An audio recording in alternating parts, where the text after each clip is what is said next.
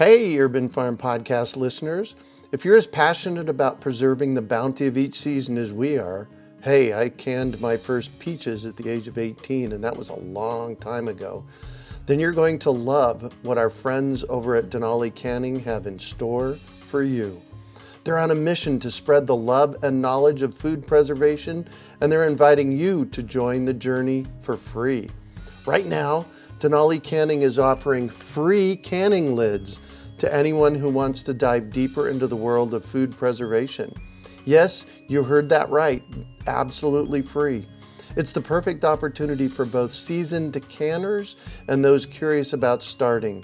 Denali is about quality, reliability, and supporting the canning community, ensuring that you get the best results every time you preserve. So why not give it a try?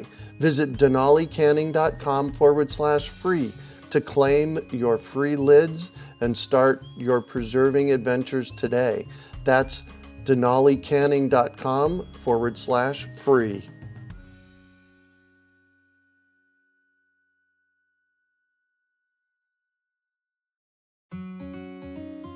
Greetings, urban farmers, gardeners, and healthy food visionaries. Farmer Greg here, and welcome to another bonus episode of the Urban Farm Podcast, where we bring you conversations with experts in fields related to urban farming and dive a little deeper into some important issues of our times.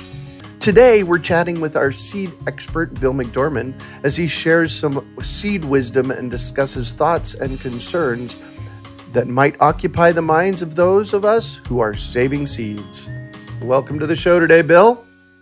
Hello, Greg. As always, it's an honor and a pleasure to be here. Always fun. And the cool thing for me is that I get to learn things along the way as well. So that's one of the really cool things for me about doing this podcast. We have about 470 episodes that we've done over the last 3.5 years. We've got over 1.5 million listens on our podcast. And every time I do an interview with somebody, I get to learn something new. So urbanfarmpodcast.com, check it out. And this event, the Seed Chat, is always recorded and put up as a podcast as well. So yeah, there you have it. Have access to it later. Yeah, it'll be great. Exactly. Welcome, Bill. So what on earth are we talking about tonight? Well, I just got finished teaching a seed school in a day, and it was a great event. And we did, I think there were 9 individual modules, we call them, lecture topics in a day. But we've learned, part of this comes from the permaculture movement. People don't want to sit and pay attention for more than, 12 to 15, 20 minutes max. So we do short lectures. And then in between, we have activities. We're cleaning seeds. We're germinating. We're squeezing seeds out of tomatoes. We're looking at seed catalogs from companies all over the country and evaluating them and talking about issues and discussing things. And so we just keep mixing it up, and the day goes really fast. A phenomenal amount of information is transferred. And it's taken us 8 years, 9 years. To figure out, I just felt like it was, what we did was the culmination of all of it. We finally got the ball, when you conquer a new subject or a new thing you're doing and you try and you try and you try, and then finally one time you look back and you go, wow, that's probably the best we've ever done. That was it, Yeah. And so I'm kind of high from that, and I just want to share some of the internal of what, comprised that school, so other people can learn from that. There are really important things that everybody that comes to one of our seed schools, we've done over 50 now. Wow. Right? We've got way more than 1,000 graduates. And so we just learned a lot too from all of them. Everyone's ever come. And part of that is what's important to them. What do they need? And so that our program now, I think, really interfaces and connects with that really well. Everybody seemed pretty satisfied. So, I want to just tell everybody that we have a special offer for them toward the end. You guys got a grant, and I'm just going to plant the seed here. It's called Expanding Seed Knowledge Exponentially. So anybody that wants to actually learn this stuff well enough to go out and teach it, you're going to have an opportunity to touch on that too here in a little while in our conversation. So Yes, thank you for doing that. That's great. Yeah, so this is all building. There's a reason for what we're doing. Well, I want you to review something for me, because I actually was at the residential week-long, I think it was a week, in Tucson, Arizona in June of 2011. And I think that was like the second or third seed school that you'd done, right? Right. I think you're right. Can you give us a history of, of your memory history of how seed school came to be? Well, seed school came to be because I woke up one night in early 2010, and I had a dream about just how difficult it was for me to get started to learn about seeds. And some friends started a small nonprofit. We had found some seeds. We wanted to learn how to save them better. Then we had some surplus, as most good seeds, even if you're not a good seed saver, sometimes you end up with way more seeds than you need. So we wanted to, share them. And this is back before the internet, before you could sell them. There was no eBay. The only way to really do it was to set up a little small mail order catalog company, seed catalog company. And so we did that. It was part of a nonprofit. It helped pay for the nonprofit was the idea. Never did, I don't think. But, so imagine yourself in like 1980 trying to start a seed company, a little one. I mean, by then, companies had already started, consolidating and getting bigger. Industrial ag was part of our thing. We knew the world was going to lose a lot of diversity, and that was part of our issue. And so I searched all over for somebody that could help me on our scale. We were just getting going on a pretty small scale. We were a nonprofit. We wanted to share seeds. We wanted to sell some. And I couldn't find anybody.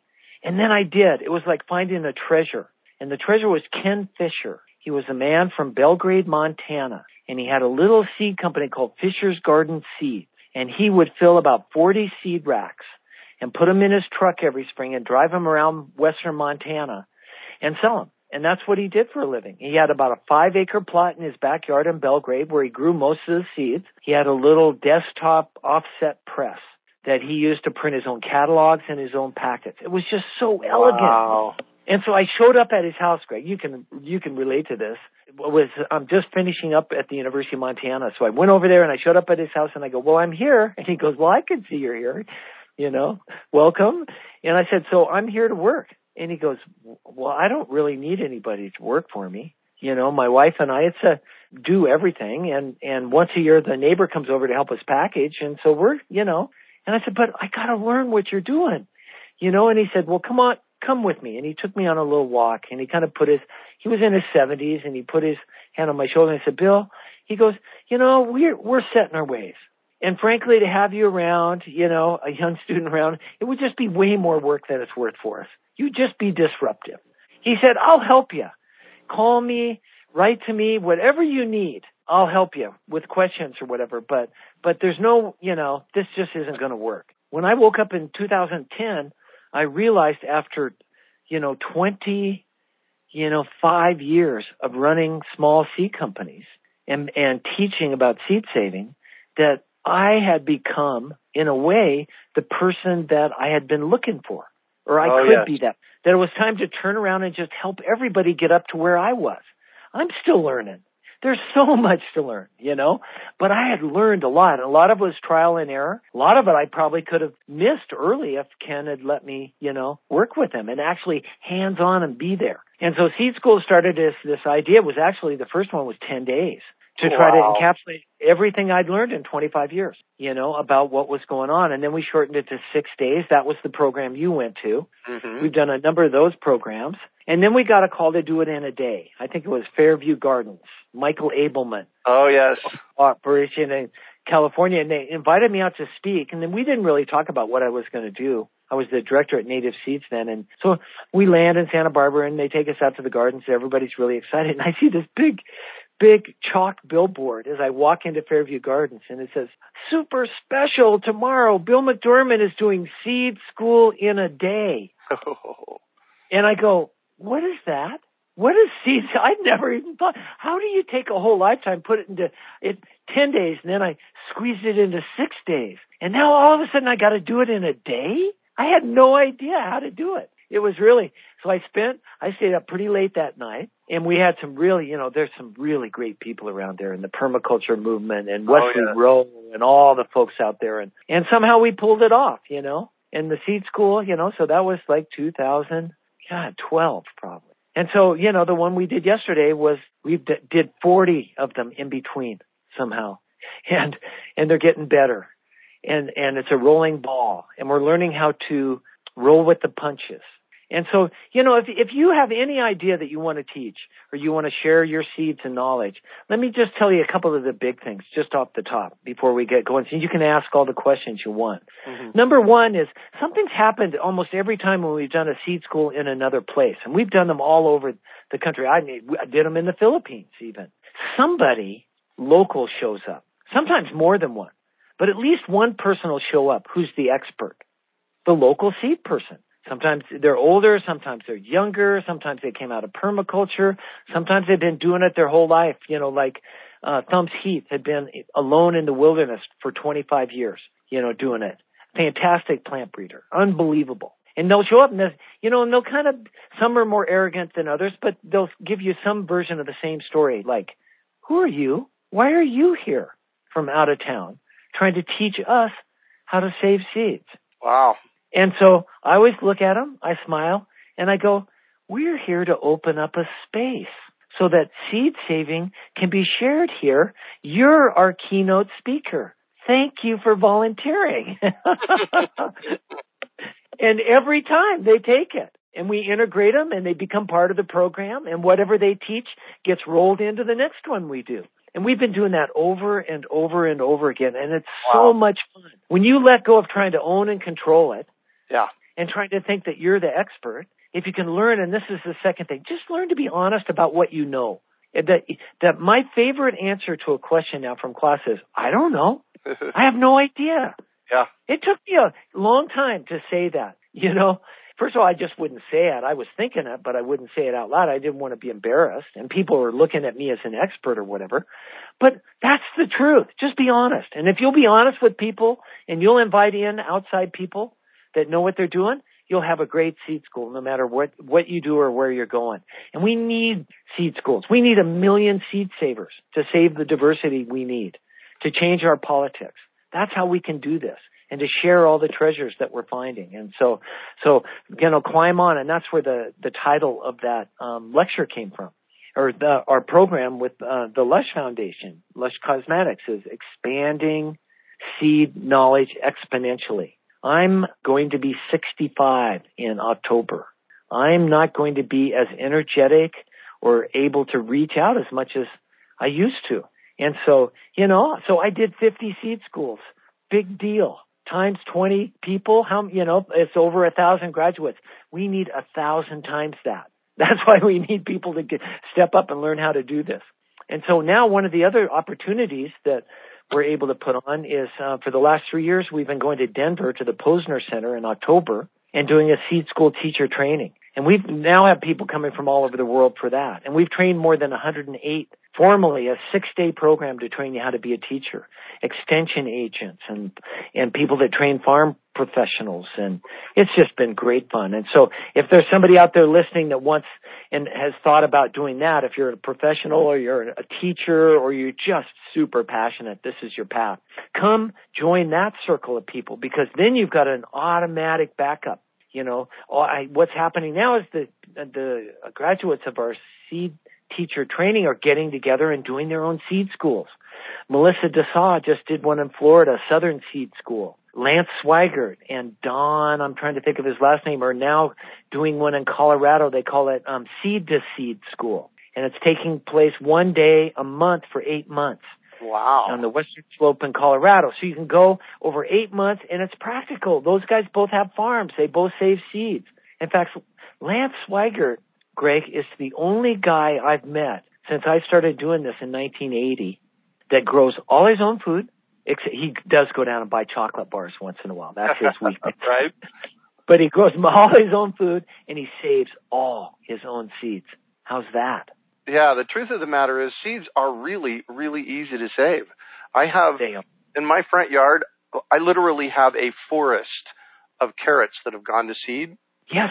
And I would bet that there will be, there could easily be 4 pounds of carrot seeds that come out of this thing.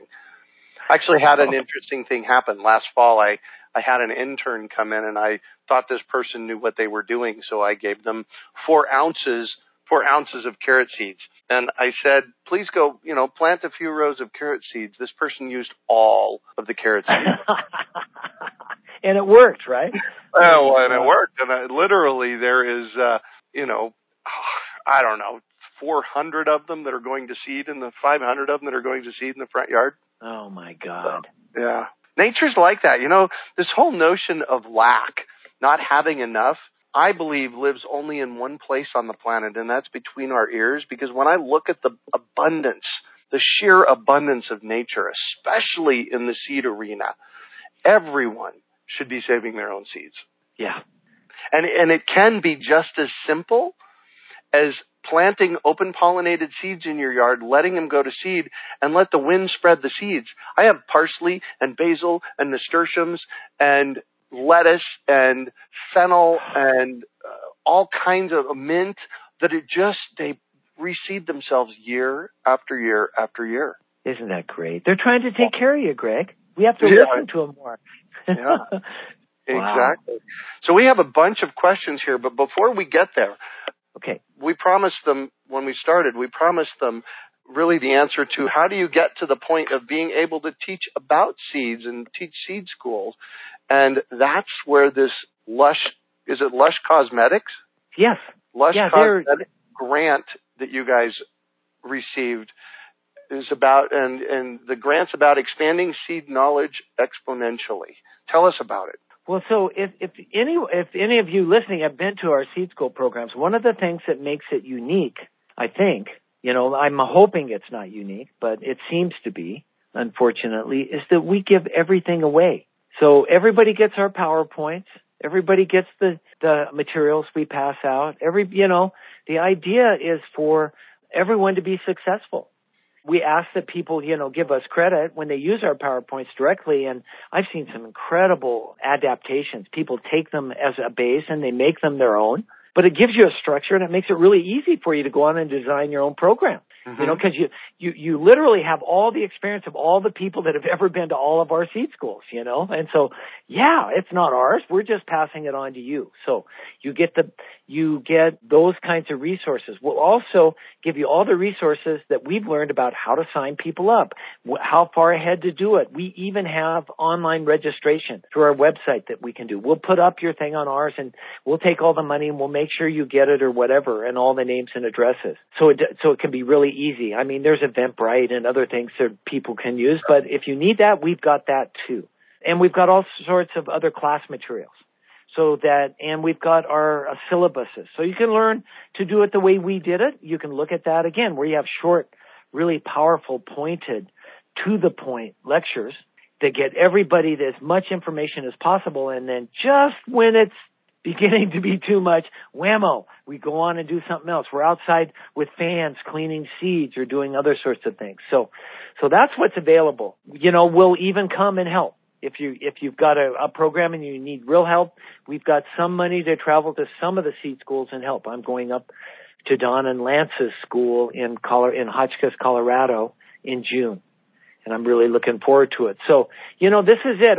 We are a nonprofit that is dedicated to doing this. This is our number one thing. We're not like other seed conservation organizations in that we want to get a bunch of seeds, the big treasure chest, and try to take care of them and protect them or whatever.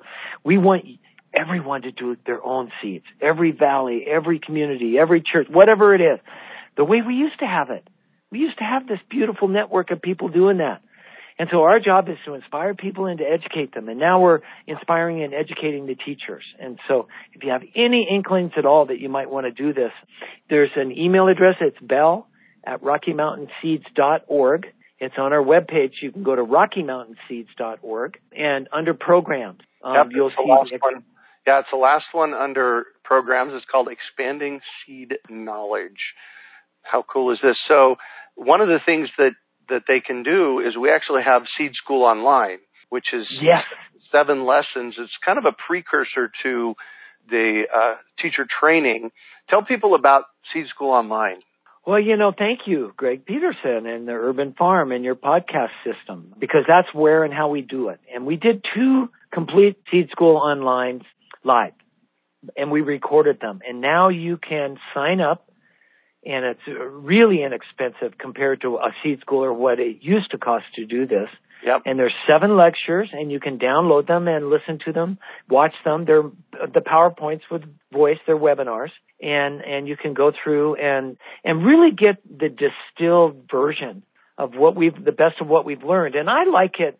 It's more expansive than Seed School in a Day, because it's 7 full hours of, so I get to spread my wings a little bit better, and it's a little more in depth. And so it's really a wonderful program. I mean, I don't know how many people have come up to me in the last 3 or 4 years and told me that they did that. And it was, now then they come to Seed School teacher training. Nice. Some are doing their own program. So I think all the basics that you would need are in that program also. And you'll probably tell us they can sign up for that at the end of the podcast, right? Well, seedschoolonline.com is where you go for. Oh, there you go. There's a short video you can enroll. There's all the information there. So seedschoolonline.com. And we've been discussing about doing another live one, correct? Yeah. Belle has been feeding that to me, and I'm ready to go when you guys are. Okay.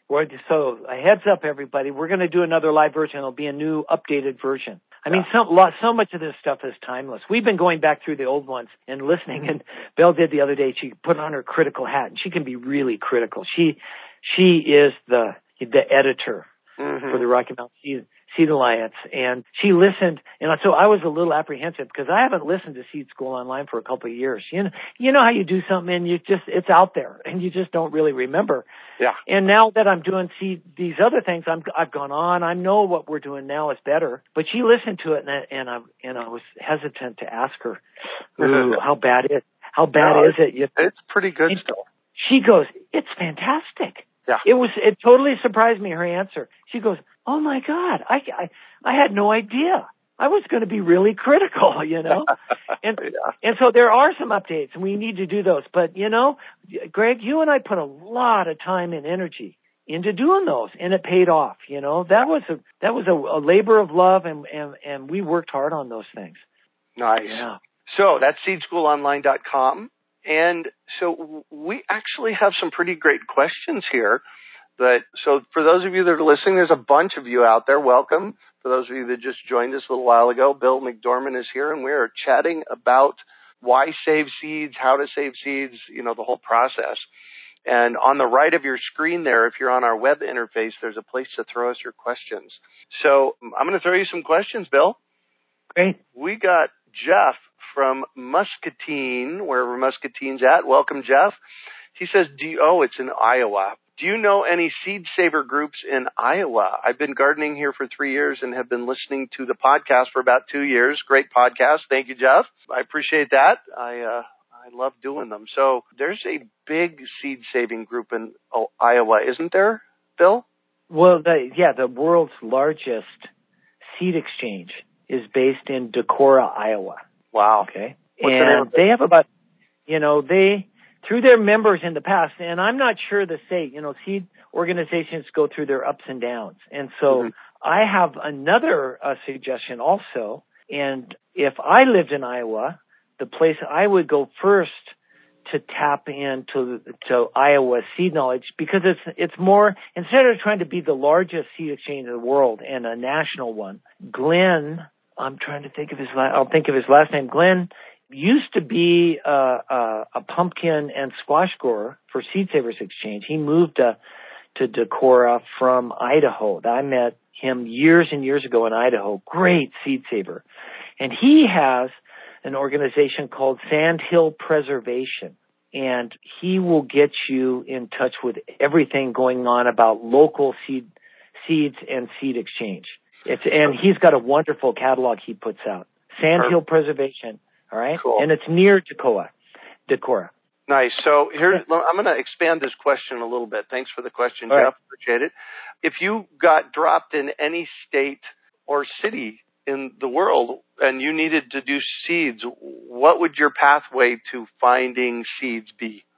Seed library or seed exchange locally. So type in Phoenix, Arizona seed exchange or something like that. Or seed library, yeah. Libraries, they're all, I was speaking with Don Tipping from Siskiyou Seeds, right? We were emailing, and the word seed hub has come up, which is sort of a community attempt to take care of the seeds that are adapted and useful in your region, right where you are. And Americans, we use the word seed library a lot. When I was in Rome at Bioversity International, they'd never heard that word. Even though a seed library is just like what Vonda and the Shiva is doing in a sense in India, and they're doing in programs in Tibet and Peru and all over the world. They're seed hubs in a way, but we call them seed libraries because we, Carnegie, and we have libraries. And the idea of you could check your seeds out and then grow them and then check some back in is what we resonate with. And so there are about 600 seed libraries now around the world, and many cities in the United States have them. So that would be an easy way in because the people involved in a seed library at this stage know where the seed exchanges are. They know who has the seed. It's a really great way to short circuit and find local seeds if you move to an area. And if you don't find one and you move to an area, start one. Start one. And then advertise you want to start one. You can go to seedlibraries.net. All the instructions on how to start one are on there. Thank you, Rebecca Newburn.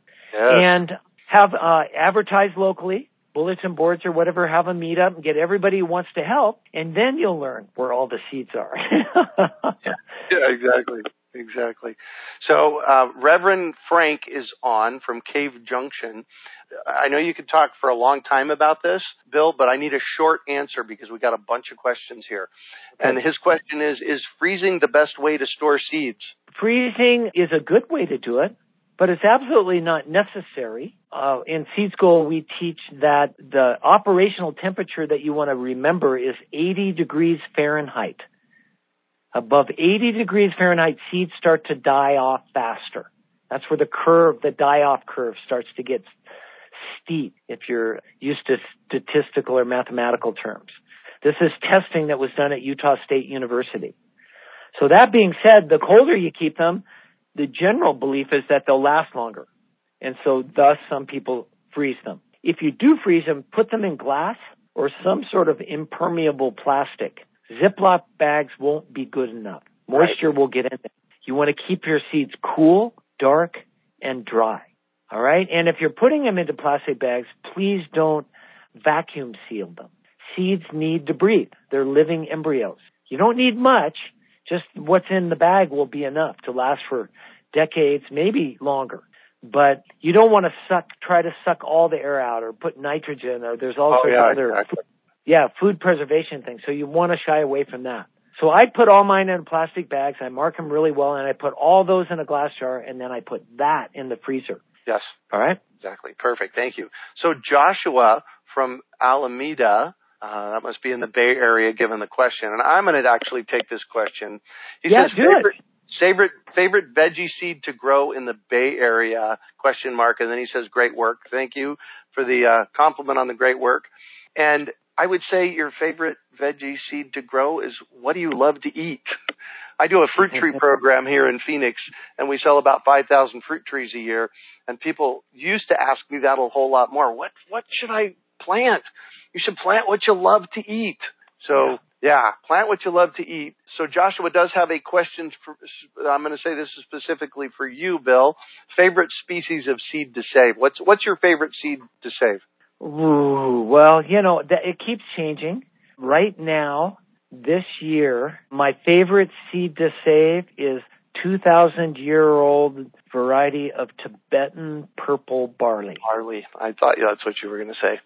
It blows me away. Yeah, how colorful and beautiful it is. Yeah. And we've talked a lot about grains in the past seed chat. So check out if you go to urbanfarmpodcast.com and just type in seed chat.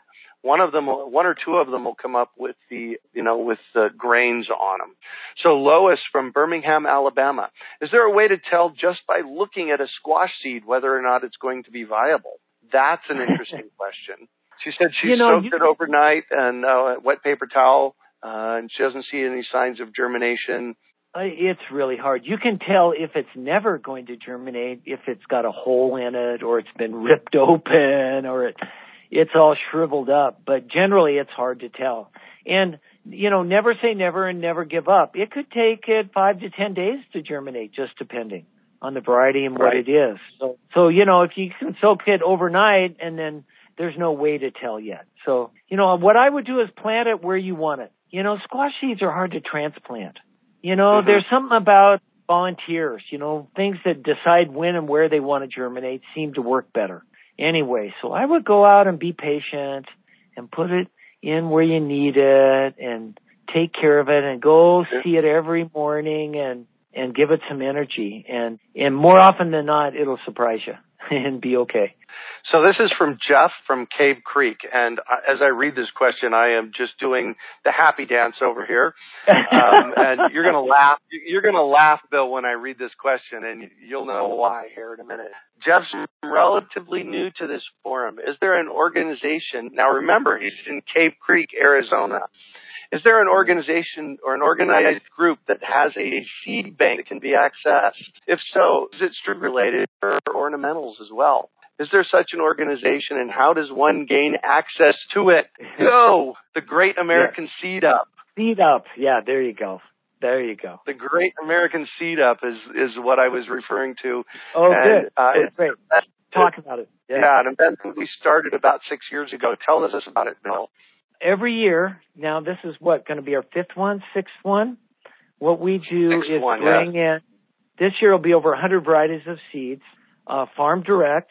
They've all been selected. I used about 30 years experience in sourcing things that would work really well here in southern Arizona, the things that will work the best that we can source in large enough quantities to pull this off.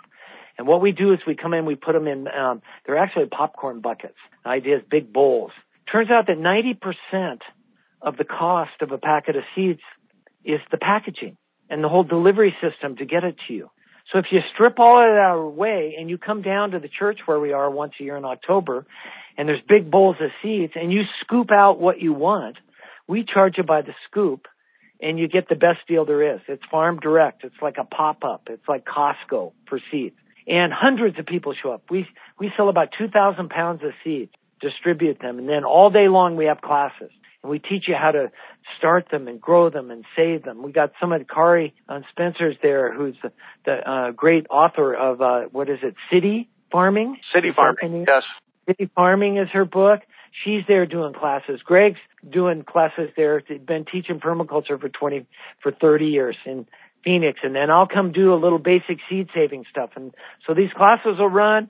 There's a frenzy of people out filling up their bags and getting all the seeds that they'll need. So that's the Great American Seed Up. And it's just great fun. And you can meet people from all over. I mean, people are starting to make an event out of it, and they meet each other once a year there to exchange other seeds and to see each other. So it's really quite fun. Check out greatamericanseedup.org. And if you want to bring one of these to your area, you can shoot us an email and we can talk about how you can do one of these where you're at. If you want to email me, Bill at RockyMountainSeeds.org, we can talk about your question a little bit deeper, Jeff, and I can see how far out you want to reach and what kinds of things that you're looking for. And if nothing else, maybe we can have some of those things at the Seed Up also. So we're here to help. So Elizabeth from Davis, California says, how hard is it to start a small seed company in a regular suburban backyard, about 1/10 of an acre of growing space, given the requirements for separation of different varieties? So she's talking about actually growing her own seeds. Yay, Elizabeth. And then the second question is, have there been any studies done, or is there any information about how contaminated a seed might be if it comes from a sprayed plant? So two separate questions. So let's go with the starting a seed company. Well, you could get different answers. It depends on what your goal for the company is. If you want to earn enough money to make a living in your own backyard that small with a seed company, it's going to be difficult, probably. I mean, unless you grew cannabis, probably. Well, there you go. and got $1 a seed. You can do it. It's relatively easy to do it, to get set up and get started. You can start small. The software, all the problems I had when I started have been solved. You know, you don't have to fill mail orders. You don't have to print catalogs. All the money's in your checking account by the time somebody orders. The order systems are easy to set up. They can scale them and get more sophisticated as you go on. Growing seeds in a small space is not difficult. Separation requirements for outcrossing crops like cabbages and carrots and those sorts of things means that you can only grow one variety for seed each year. No big deal. Just grow a lot of it. You can grow 5-year supply and then grow 5 other varieties those other years and always have what you need. And then there's actually the most popular vegetable seed in the world are tomato seeds. About 80% of the people that buy seeds, packeted seeds online, buy tomato seeds. Wow. And tomatoes are largely self-pollinating crops. Another flowering crop in between, you could grow 20 different tomatoes on a tenth of an acre in your backyard, or 30 or 40. And if you rotate it, and you know, we used to get enough to run my small company. I had about $150,000 in sales, and we would get, and we had 40 different varieties of tomatoes. We would get enough seeds for our needs off of 3 plants. Hugely productive system. Yeah. You know, so 3 plants. I don't know how many tomato plants you could put in your yard, but that gives you an idea of what to do. Well, and if you have further questions, email me. You know, do Seed School online, and that'll get you down the road too. So. That'll get you, exactly. Well, and here's another thought, and this is something that we really, really need, and that is that in regionally, and you and I have been talking about this for a decade. Regionally, we need people that coordinate seed growers. So you could grow some seeds in your yard, but then start enrolling your friends and the people around you and, you know, farmers in the area to grow some seeds for you as well. So let me just throw out a couple of quick resources. Rowan White is at Sierra Seed Co-op in California in the foothills near Nevada City. She has 7 or 8 growers. It's a co-op. One person does all the packaging and running the business, and the other people grow the seeds. They all grow seeds, but only one person has to do all the business work. Casey O'Leary is at Snake River Seed Co-op. She was inspired by Rowan at one of our seed schools years ago and expanded her own little small backyard seed company, Earthly Delights it was known as, into the Snake River Seed Co-op. And now she has 22 growers. She's a formidable force. And it just sort of grew organically. And so, yeah, you're right, Greg. This is the direction we need to go. And maybe if you want, you know, I mean, I'm the kind of personality, I just like to have my own little small seed company, you know. I'm not, and I did have contract growers and stuff, but, you know, you get to decide how big you want it. And there's real value in having it small. You're never going to make huge amounts of money being really small, but you'll have a lot of fun. You can make some good money for the time you put in, I believe. And you can have a craft that's actually generational. You could pass it on to your kids.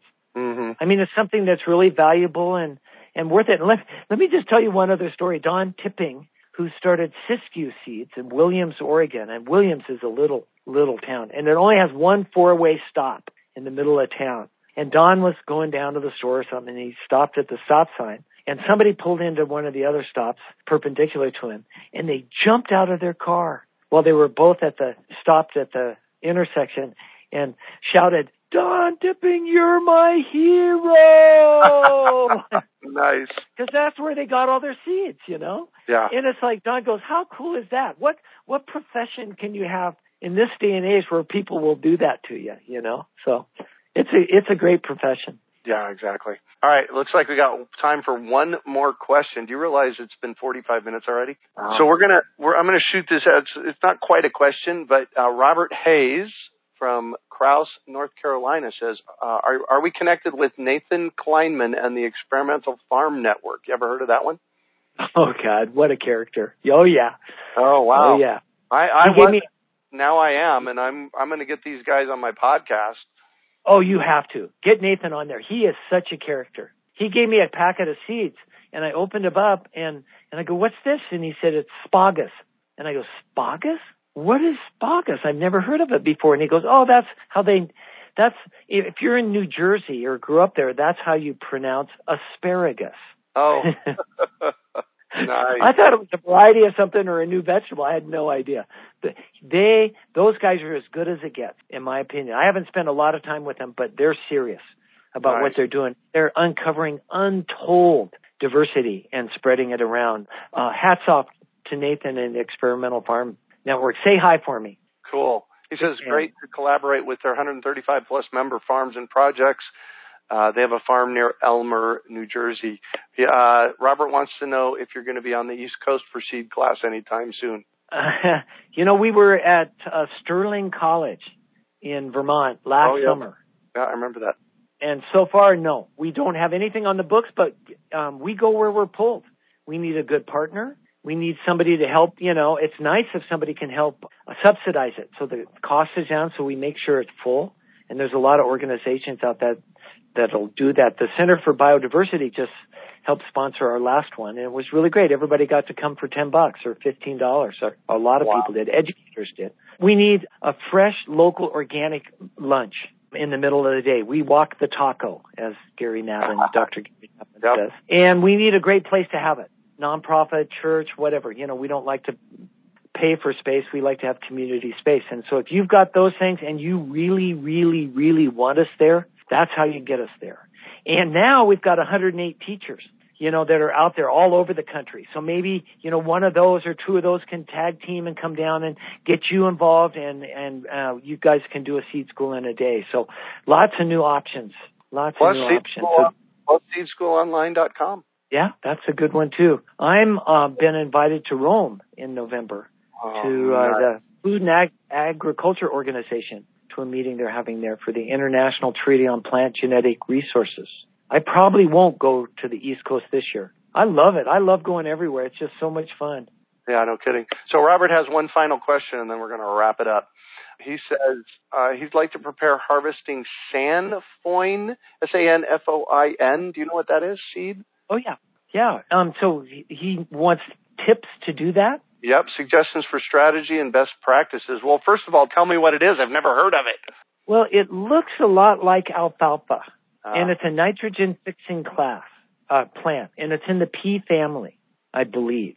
Mm-hmm. It has a pink flower. Really rugged plant. Really rugged plant. It doesn't, it was never bred to be harvested for seed in large quantities. So what that means is that there's variation in its maturity. So in other words, some of the seeds come on and mature, and they'll fall off before others are ready. So you never get all of it. That was my experience. Got it. And so if you have small amounts, you're in a backyard situation or whatever, just go out every day. And what you want are the seeds that are just about ready to fall off. If you can let seeds mature on a plant as long as you can, they'll be okay. Now, if you can't do that, or you're trying to do larger amounts, say a mid amount, what I would do is wait until about half of the plant is ready and really brittle and dry. The seeds are just falling off, starting to fall on some of them. The other ones aren't ready, but it looks like it's about halfway done. I would cut the plants and put them on a tarp and let them finish. Yeah. And then you could thresh them by running over them with your car or stomping on them with your boots or whatever. Now, if you're running a harvester through there, then we better talk. Yeah. And what I could do is probably send you to somebody who does it on a commercial scale already, and you could talk to somebody who's got experience, because that's what you really want. It doesn't matter what you read about it. I always try to find a guy who just did it last year on the scale I'm trying to do it, because there's always new things to learn. So. Perfect. Hope that helped. Robert, so one thing to wrap this up. Thank you, Robert, for this. This is for, let's see here. This is for Elizabeth in Davis, California. Robert says, comment about sprayed land. Please check out Professor Dumick presentation at the May 3rd through the 6th, 2019 Global Earth Repair Conference on YouTube. Excellent and knowledgeable speaker, especially about glyphosate quantities measured in typical retail grain and bean products. Thank you for that, Robert. So how do we get a hold of you, Bill? What's that? How do we get a hold of you? Oh, Bill at RockyMountainSeeds.org. Or you can go to our website, and my email and bio and everything's on there. And so, just email. If you do not hear from me, immediately or whatever, ping me again. Just send it to me again. I just got a lot of stuff going through my desk sometimes, and occasionally I miss something. And so it doesn't mean I don't love you. It just means I'm busy. So we're busy, yes. Well, thank you so much for being here tonight. I do want to make 3 notes here. You mentioned 3 people that we've had on the podcast. We have almost, like I said, 470 episodes. Michael Abelman, and interesting story, Bill. I don't normally get nervous when I'm interviewing somebody, but Michael Abelman is such a hero of mine. I was actually nervous. Greg, I think that's the best podcast I've ever heard. Oh, really? I send people to that all the time. Nice. Yeah, it's the combination of how you handled it and opened up and gave him a space and communed with him. You understood what he was trying to get to. Yeah. But it was the master just kind of unwinding his wisdom, and it is wise. I learned so much. It was beautiful. Yeah, it was an incredible episode 148. We also had Don Tipping. You mentioned Don Tipping. He was on episode 170 of the podcast. And Casey O'Leary, we had her on episode 437. So if you go to urbanfarmpodcast.com and just put in their name or episode number, and it'll come right up. So I want to thank everybody for joining us this evening. We are, 52 minutes in. I love working with you, Bill. Time just absolutely flies. So thank you so much for joining us this evening. Yes, catch you on the other side. There you go. I'll catch you on the flip side. Thanks, everybody, for being here. We hope you enjoyed today's episode of the Urban Farm Podcast. Remember to listen for tips, advice, and resources to help you on your journey with urban farming. You can find us on the web at urbanfarm.org or send us an email to podcast@urbanfarm.org. In the words of Vincent van Gogh, great things are done by a series of small things brought together. Be encouraged that with each lesson learned and skill developed, you are one step closer in the direction of your dreams. Hey, Urban Farm Podcast listeners. If you're as passionate about preserving the bounty of each season as we are, hey, I canned my first peaches at the age of 18, and that was a long time ago, then you're going to love what our friends over at Denali Canning have in store for you. They're on a mission to spread the love and knowledge of food preservation, and they're inviting you to join the journey for free. Right now, Denali Canning is offering free canning lids to anyone who wants to dive deeper into the world of food preservation. Yes, you heard that right, absolutely free. It's the perfect opportunity for both seasoned canners and those curious about starting. Denali is about quality, reliability, and supporting the canning community, ensuring that you get the best results every time you preserve. So why not give it a try? Visit denalicanning.com/free to claim your free lids and start your preserving adventures today. That's denalicanning.com/free.